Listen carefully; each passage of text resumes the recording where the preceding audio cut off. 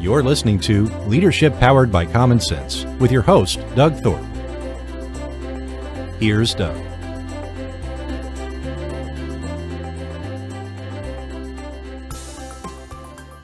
Well, hello again, everyone. You're listening to Leadership Powered by Common Sense. I'm Doug Thorpe, your host, cruise director, and tour guide, whatever you want to call me.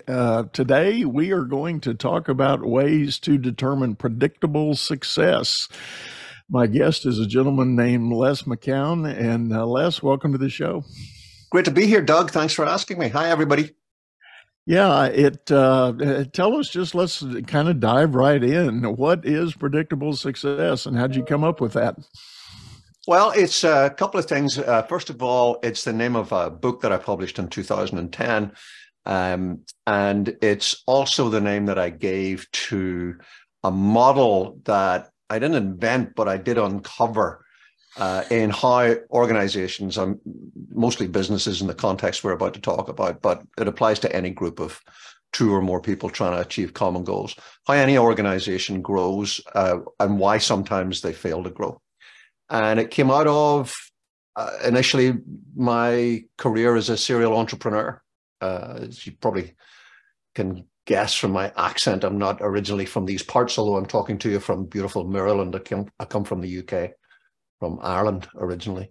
And I started as a CPA, the UK equivalent, which is a chartered accountant, not because I had any interest in doing taxes or anything like that, but I was fascinated with how businesses worked, I thought.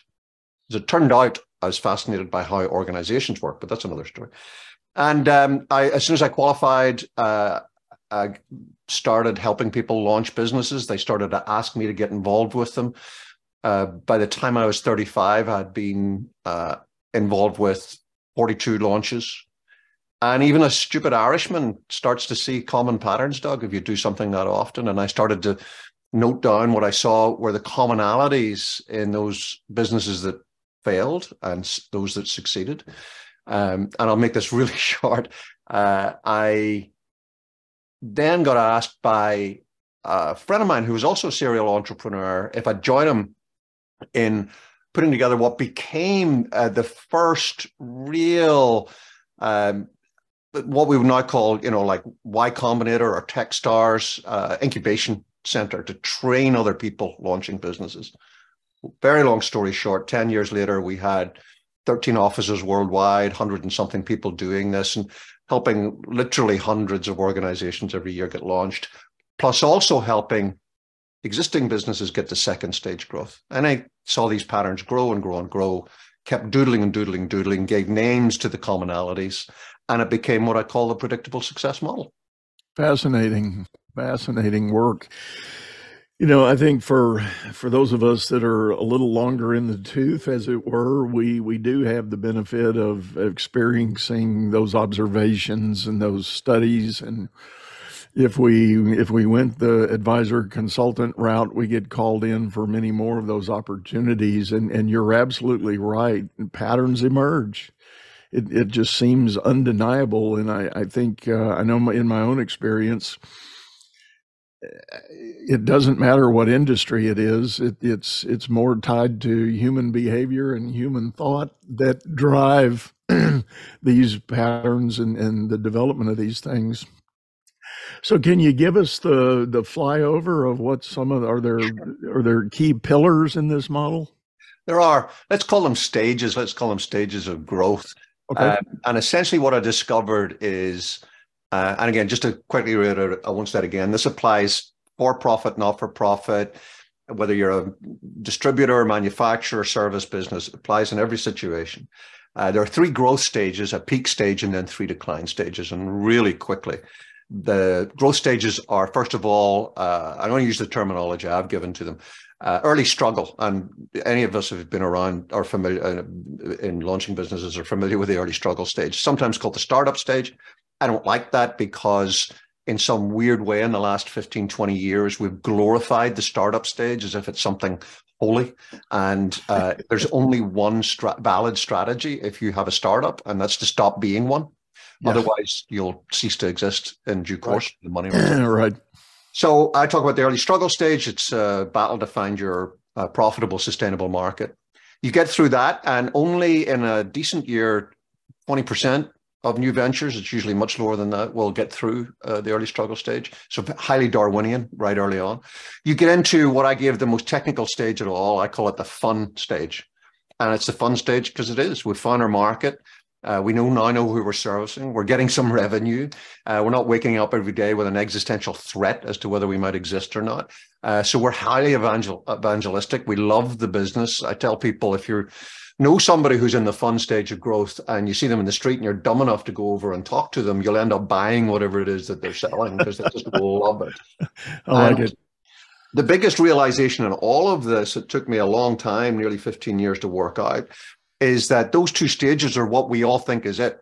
Because who thinks in terms of life cycles and stages? And if you said to anybody, whether they'd started a business or not, just use your common sense. What do you think it's likely to be like starting a business? They'll say, well, I can tell it's really tough, so it'll be tough for a while, and then I might not make it, but if I do make it, then we'll have some fun, and then I'll just do more of that and more of that and more of that. And that's where most of us that's as far down the river as we see. In fact, it's only 2 of the 5 stages, because what happens with fun is our very, joie de vivre, the fact that we love it, that we're so evangelical, makes us successful. Clients love us. We're highly flexible. And we grow, and that growth brings creeping complexity. And the complexity at some point begins to slowly choke our ability to be so flexible. And we hit what I call the whitewater stage. And the whitewater stage just feels like that. It's, what was plain sailing suddenly got a little rocky, and it feels like we're fixing stuff all the time, and we're, filling in potholes and doing a lot of remedial work. And it's essentially just the stage where we need to grow up as an organization. We've got to put systems and processes in place. We've got to learn discipline. The most common word we use in fun is a 3-letter word, starts with Y, ends with S. It's the answer to everything is yes. And in whitewater, we learn that saying yes to everything was a good thing, not a bad thing. It's killing us. We've got to learn to really begin to strategically say no to some things and get really good at rinsing and repeating our core business. We get through whitewater, we get to that peak stage, what I call predictable success.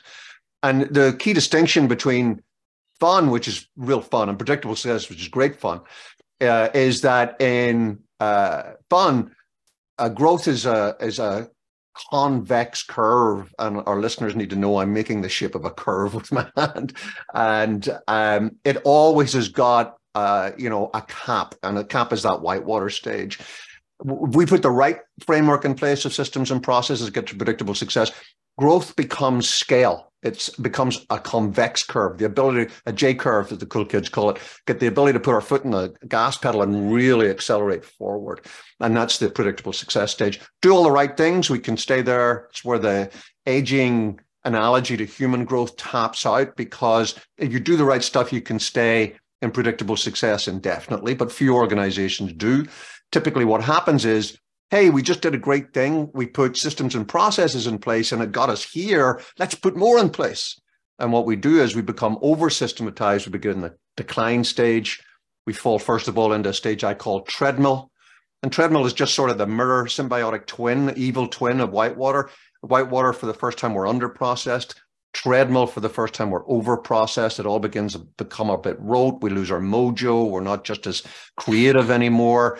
But if we recognize that we can recover, come back to predictable success. If we don't, we fall into a long, slow slide to irrelevancy. I call it the big rut, where, hey, we're stuffed with money because we were in predictable success for a long time. We've got, a big user base, but we're sliding into irrelevancy. And eventually, and it may be generational, if it's a big enough organization, we hit the final stage, which I call death rattle, which is really when looks like something's happening. Oh, we're hearing about this organization, this business again. Kodak was a good example a few years ago. All what was happening was we were putting it to bed. So those are the 7 stages, 3 growth stages, peak stage, predictable success, and 3 decline stages. What we want to do is decide there are only 2 valid stages. Fun or predictable success. Those are the only stages you want to be in. They're the only sustainable stages. Pick which one you want. I personally am in fun and I stay here and I work very hard to do that. I've been in predictable success many, many times, but there's nothing wrong with saying I don't want to scale, and I don't want to be McKinsey. I don't want to be Bain and Company. But most of my clients very much want to be in predictable success. They want to scale, but you got to make that decision and then do the right things to get to whichever stage you want to be in. Yeah. I love that framework, Les. That is such a great picture, and it so accurately describes those journeys. And as many of my listeners know, I've talked about this before. In my 20 years in banking, I watched companies go through those phases. Right. And for me, and by the way, I totally agree with your description of them. Hadn't thought about them in those terms, but I've definitely thought about the tranches and the levels and cycles. One of the things that I've always been sensitive to or gravitated toward focus is often one of the limiting factors in making the proper moves between stages and protecting against those three latter stages is in the headspace of the founder owner. 100%.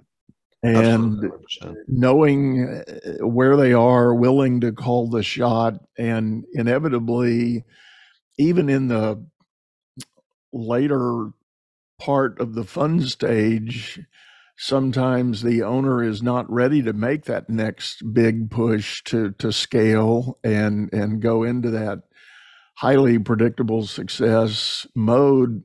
You know, it's excuses like, I don't want to give up control, this is my baby, you know, blah blah blah. So talk a little bit more from that leadership standpoint of Sure. What you've observed in your work with founder owners. Most successful founder owners are of a breed that I call a visionary leader. There are four types of leader, by and large, that show up through that life cycle, and they've got a very distinct choreography. The times when they appear and when they're of use can be predicted, and visionaries typically have left a treadmill or big rut, maybe even a predictable success type of environment, because of one overarching thing. And it's that drive for freedom and autonomy. Yes, almost every founder owner at heart, money comes a close second, but it's typically, that's more of a measure of the ability. You know, the reward is a measure of the ability to do things their own way in their own timetable. And you've heard the definition of an entrepreneur, somebody who stops working 40 hours a week for somebody else to work 80 hours a week for themselves. And that's true. They want to have that freedom and autonomy. And that's a massive skill very early on.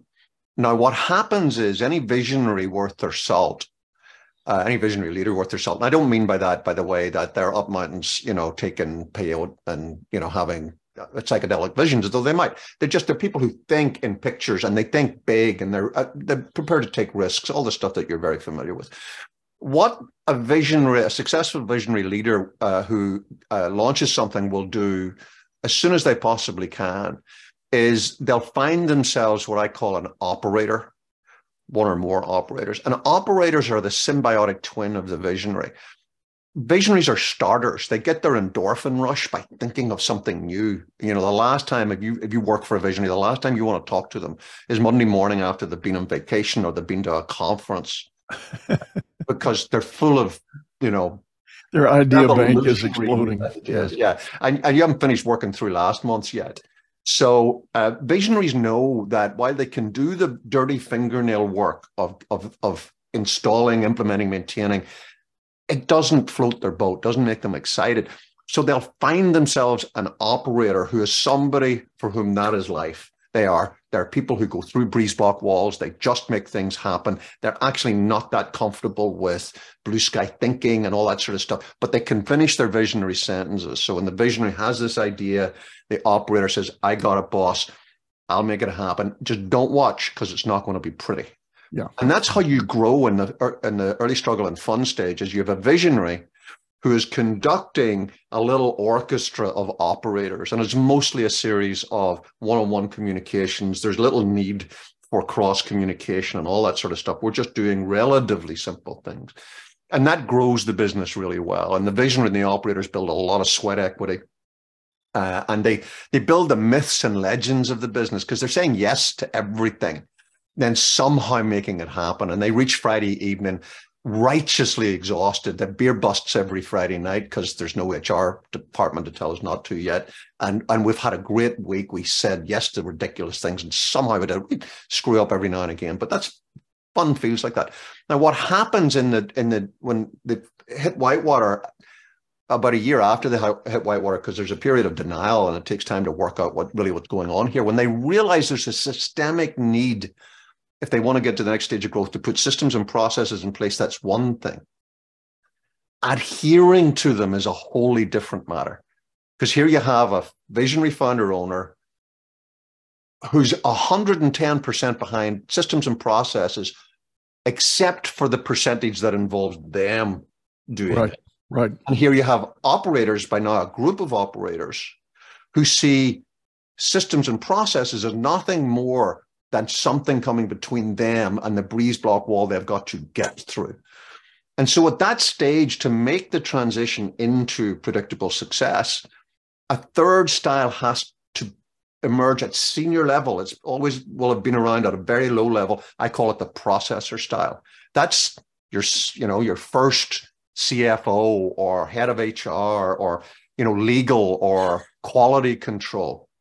And that's where it all begins to go sideways, because the visionary founder owner intellectually wants the stuff, wants the growth, wants the scalability, but really resiles not just against the personal giving up of freedom and independence that is required. And that's why, by the way, one of the first things you got to stop doing if you're serious about moving from being a founder owner in fun to running something in predictable success is you've got to stop calling yourself the founder, because essentially what calling yourself the founder says to everybody is, I get to do whatever I want. Right. That's why, even though words are not that important and titles aren't that important, actually beginning to call yourself a CEO, where you're holding yourself out as the steward of the business, where the business is not, an outgrowth of you personally, is an important mental shift. But anyway, not to digress.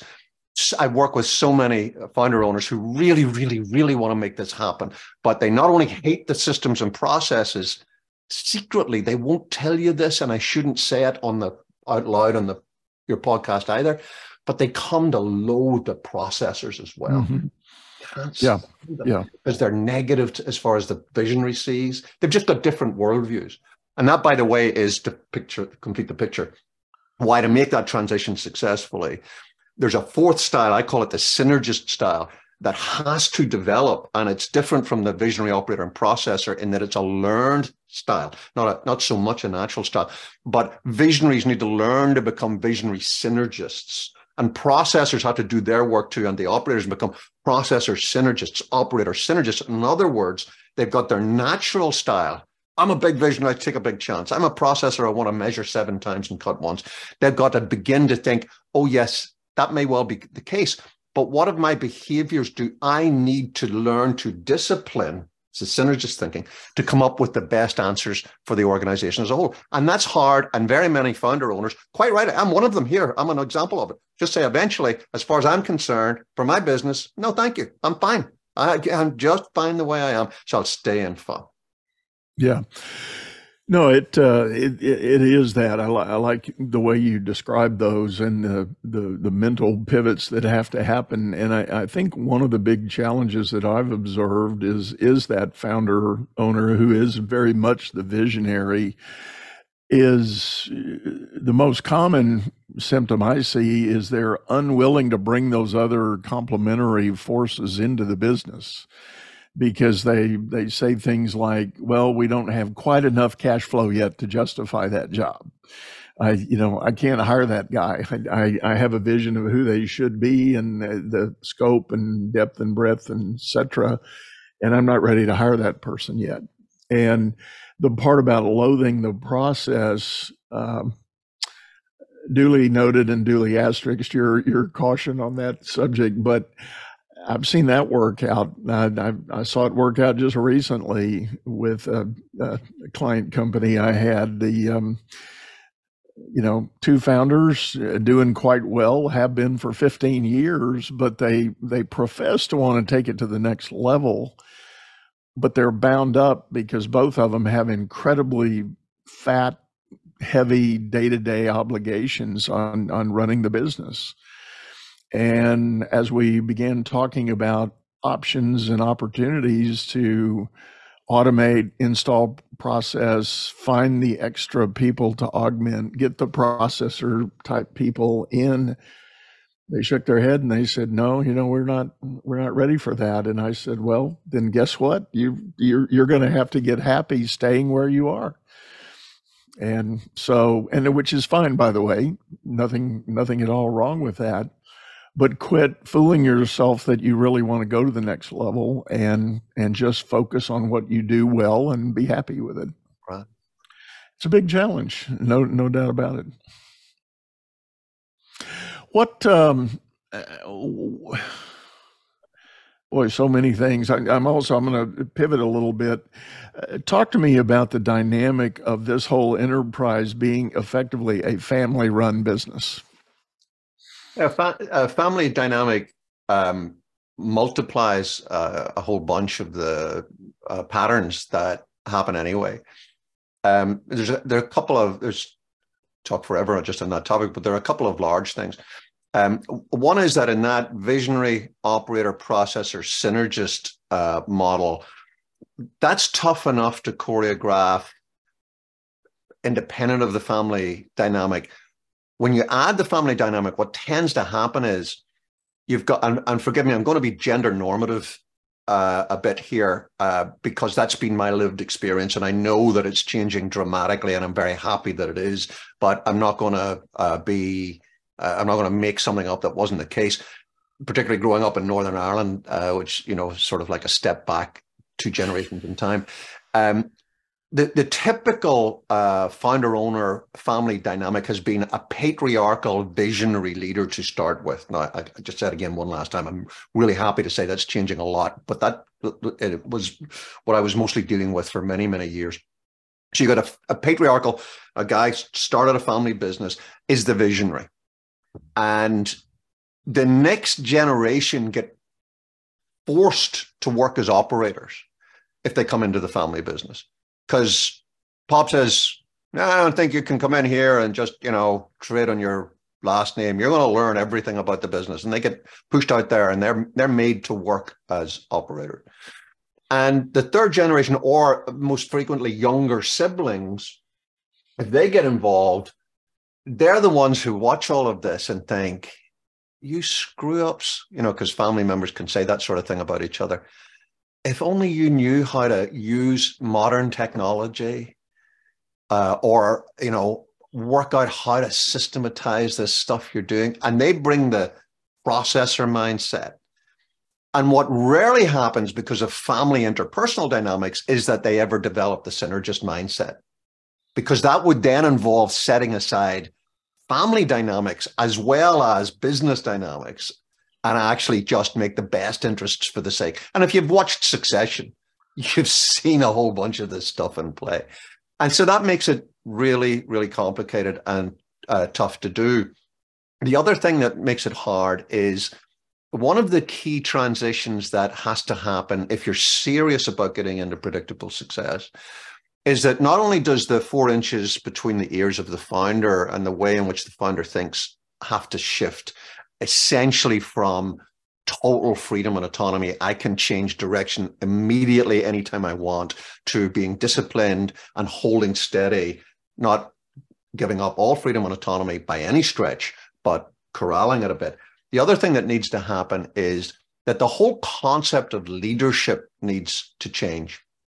And for reasons we probably don't have time to go into in the podcast, you see this even more, and it happens everywhere, but it's very apparent in a lot of churches and faith-based, growing faith-based organizations. And it's this, that as you reach peak fun, been there for a number of years, you're really good at this, you're not predictable success, you're one of those scalable, repeatable systems and processes, but boy, you're pretty good at this.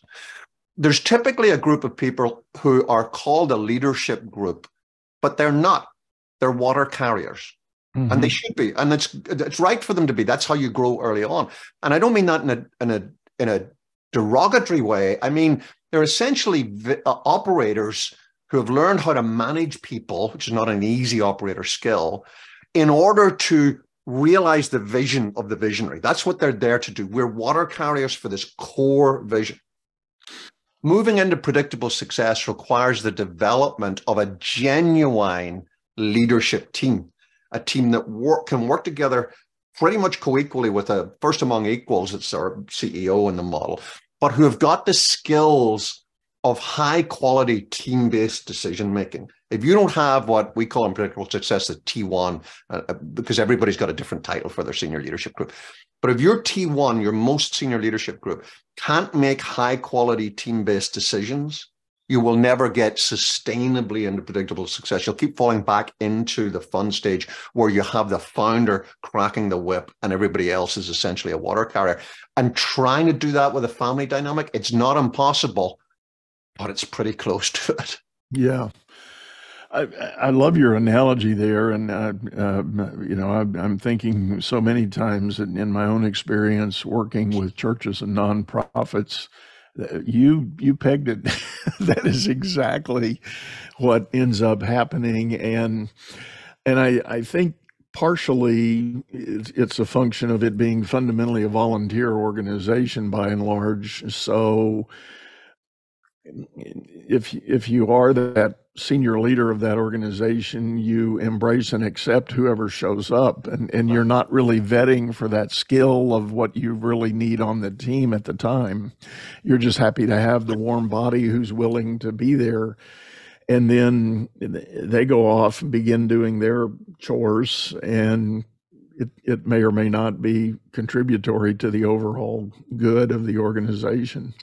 Sure, and even those churches or other faith-based or cause-based organizations, like a large NGO or somewhere it's running a whole series of homes for addicts, whatever it might be, anything that's faith or cause-based, does something. They attract people with a high degree of that synergist style that I talked about. Synergists are naturally drawn. They want to help people. They want to work with people and help people.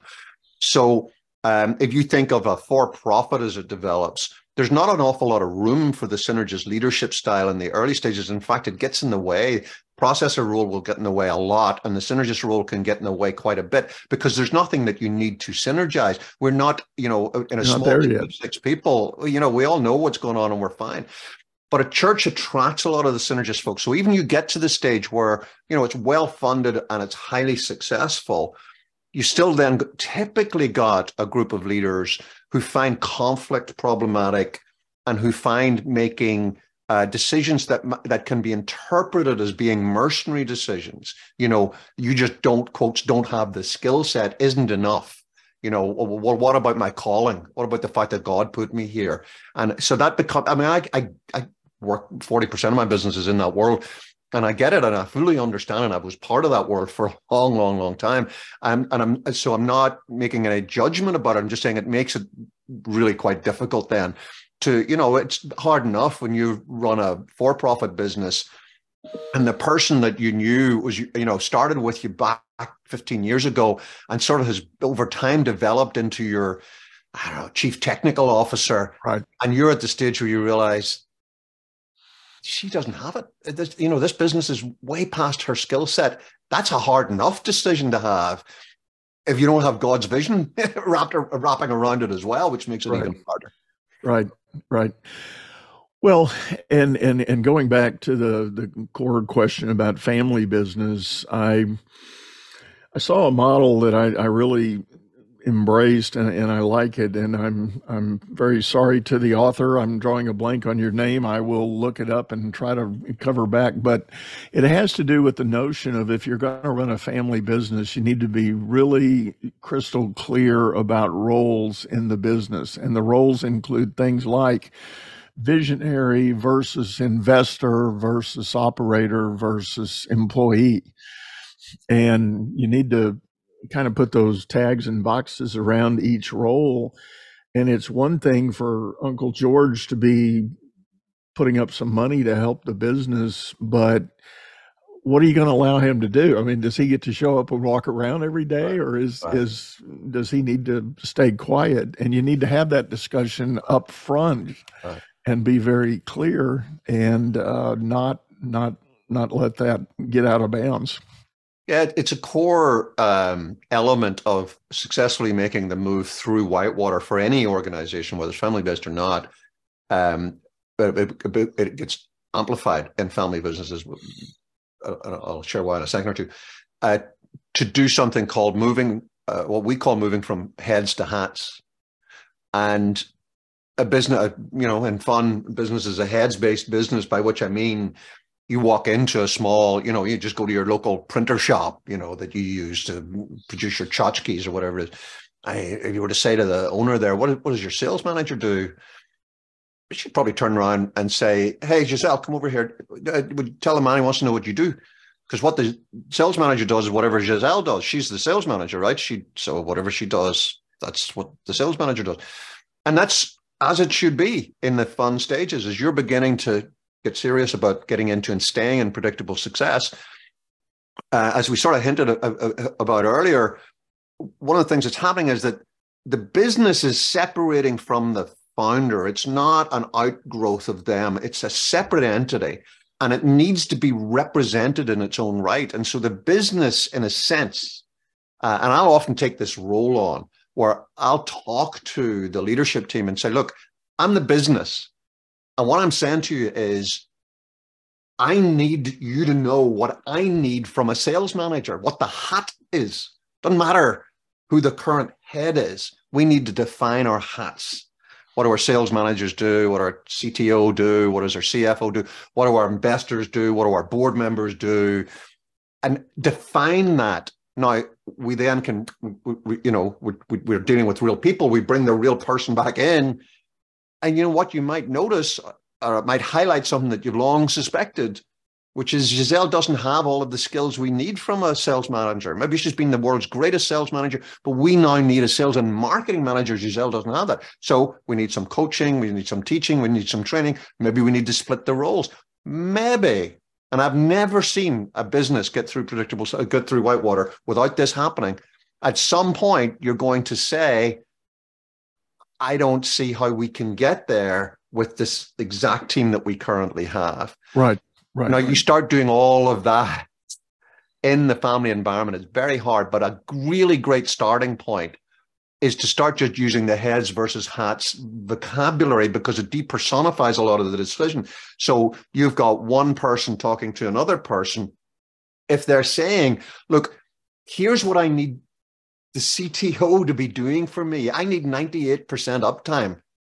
I need all of our core upgrades in software done overnight, every night.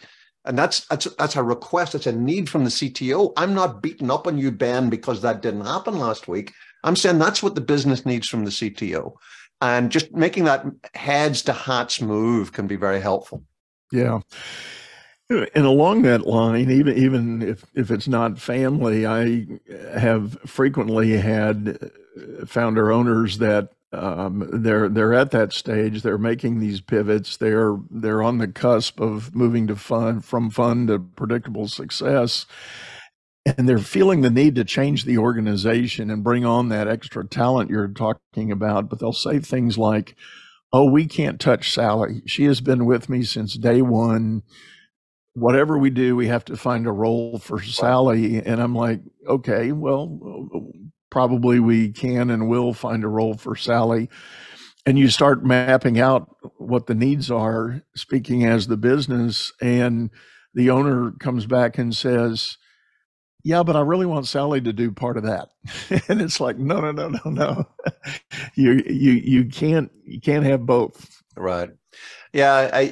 I when I was young and full of something and vinegar, as the saying goes, I'd long took a fairly clinical approach, which was wrong, and which was, because that always happens. There's always, a person that's been around for a long, long time, and just they've become not just has the business and the responsibility grown beyond them, they've become a blocker as well. Almost always the case. And I used to pretty clinically confront that and say, well, you know, if you're serious about this, you're going to have to just make a decision. Which is it? Is it Sally or is it predictable success? It's one or the other. But I have learned over the decades that in the real world, it is possible to recognize both dynamics, that you're serious about getting to predictable success and you genuinely owe Sally so much. And, you know, maybe you're the godfather to some of her kids. Maybe she's the godmother to some of yours. And, you know, maybe she dug you out at a time whenever you were in the fetal position, didn't know how you're going to pay the bills. Just maybe she's just been around and done a great job for whatever the reason is.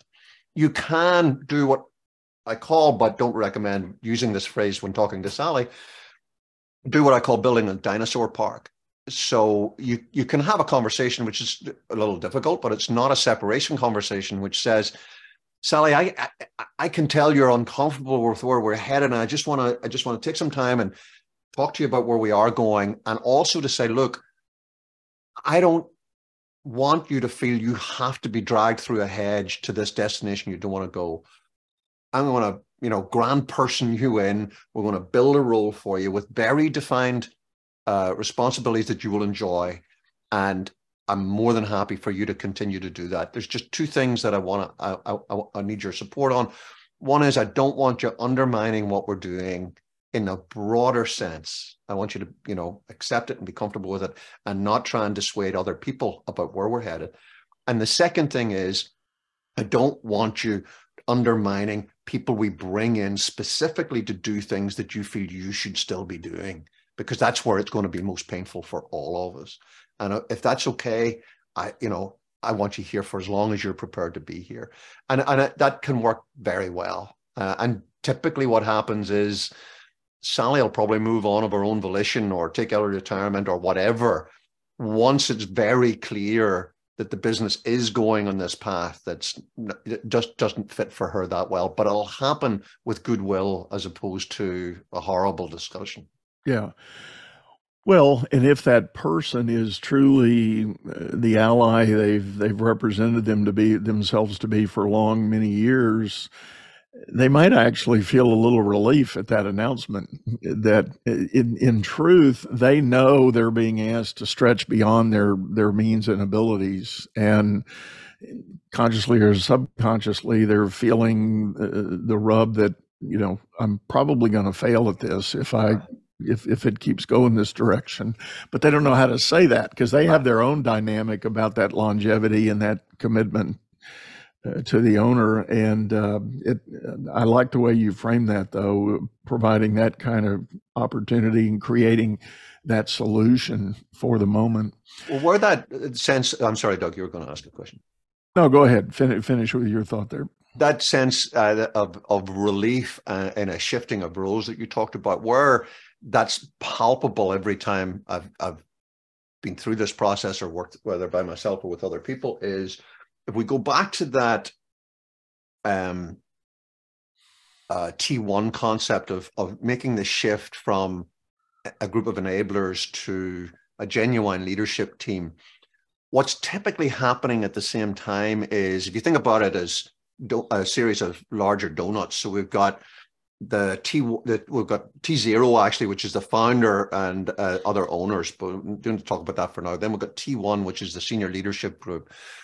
At the point where we're beginning to recognize that they need to be really good at making high quality team-based decisions, what's typically happening in the business at the same time is that there's a T2 group of, let's call them managers. So we've got senior leaders, and then we've got the manager group is beginning to form as a separate entity, whereas previously those roles, leader, manager, all messed up together. And eventually we're going to have a T3 group who are project leads, shift leads, all that sort of stuff, but we're not there yet. We've just got our T1 and then I'm beginning to become a solidified T2 of managers. What happens all the time is that there'll be at least one, about a third of whoever's in the T2 group. So if it's 6 people, it'll be 2. If it's 9, there'll be about 3 of them. It'll dawn on them eventually what probably the founder owner has seen beforehand, which is, I'm a really high performing T2. right? So go back to our friend, been there for 15 years. He's in the T1 group. He's got the title CTO. He's supposed to be the chief technology officer. And he realizes, I'm a brilliant IT manager. And I love being an IT manager. None I like more than actually fixing stuff. And I hate being a CTO. And if it's handled correctly, the ability to take that transition and say, hey, boss, I don't think I'm the right guy for that role, right? I want to do this.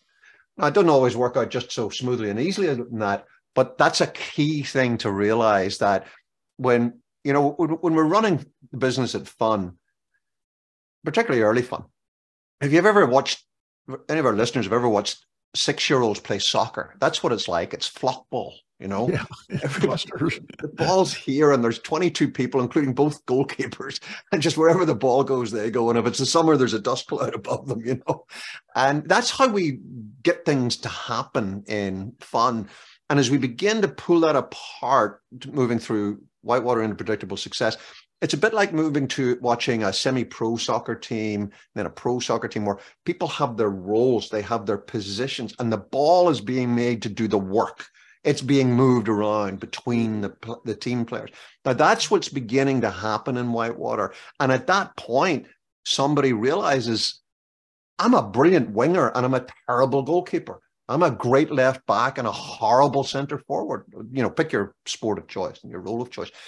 And absent that, without that sort of, that's all tied in a bit with the heads and hats terminology, people just begin to think, they were doing really well flockball days, and now I'm failing. What's happened here? Right. Well, all that's happened is that the game has changed. We've stepped up a league, and it doesn't mean necessarily that you shouldn't be on the pitch. It means you got to learn to play your role, and that may not be the role that you popped up like a game of musical chairs with the hat for CTO. I've mixed all my metaphors now. So here I am, I'm the CTO, and how did I get here? Was it a planned thing? Not really. Yeah. I'm best as an IT manager, so let me do that. Well, I think I love your hat and head analogy there, and the idea of defining the hats. If going back to the owner, founder, creator, as they see this landscape grow and change, being able to accurately define the need, what role do I need for the next iteration of the company, and being able to be true to that definition and say, now that I've got the definition, who's the right person to put in there? Right. And, Cousin Eddie might not be the right guy to fit that role, even though he helped you set up the business, set up all the furniture and equipment, and got you going. That's not a qualification for anything. Right. And the more time goes on, the more it's just frankly statistically unlikely. Right. He's the right guy, yeah. And that doesn't mean he did anything wrong. And it doesn't mean he shouldn't have backed you to start with. It just means that to get to the next stage of where we're going, we have to rethink what our relationship is and what's best for the organization as a whole. Yeah. Well, Les, this has been fabulous, and thank you so much for sitting in. Tell everybody the best way to get a hold of you if they're interested in connecting. Send about as much money as you can get your hands on to my Swiss bank account. No.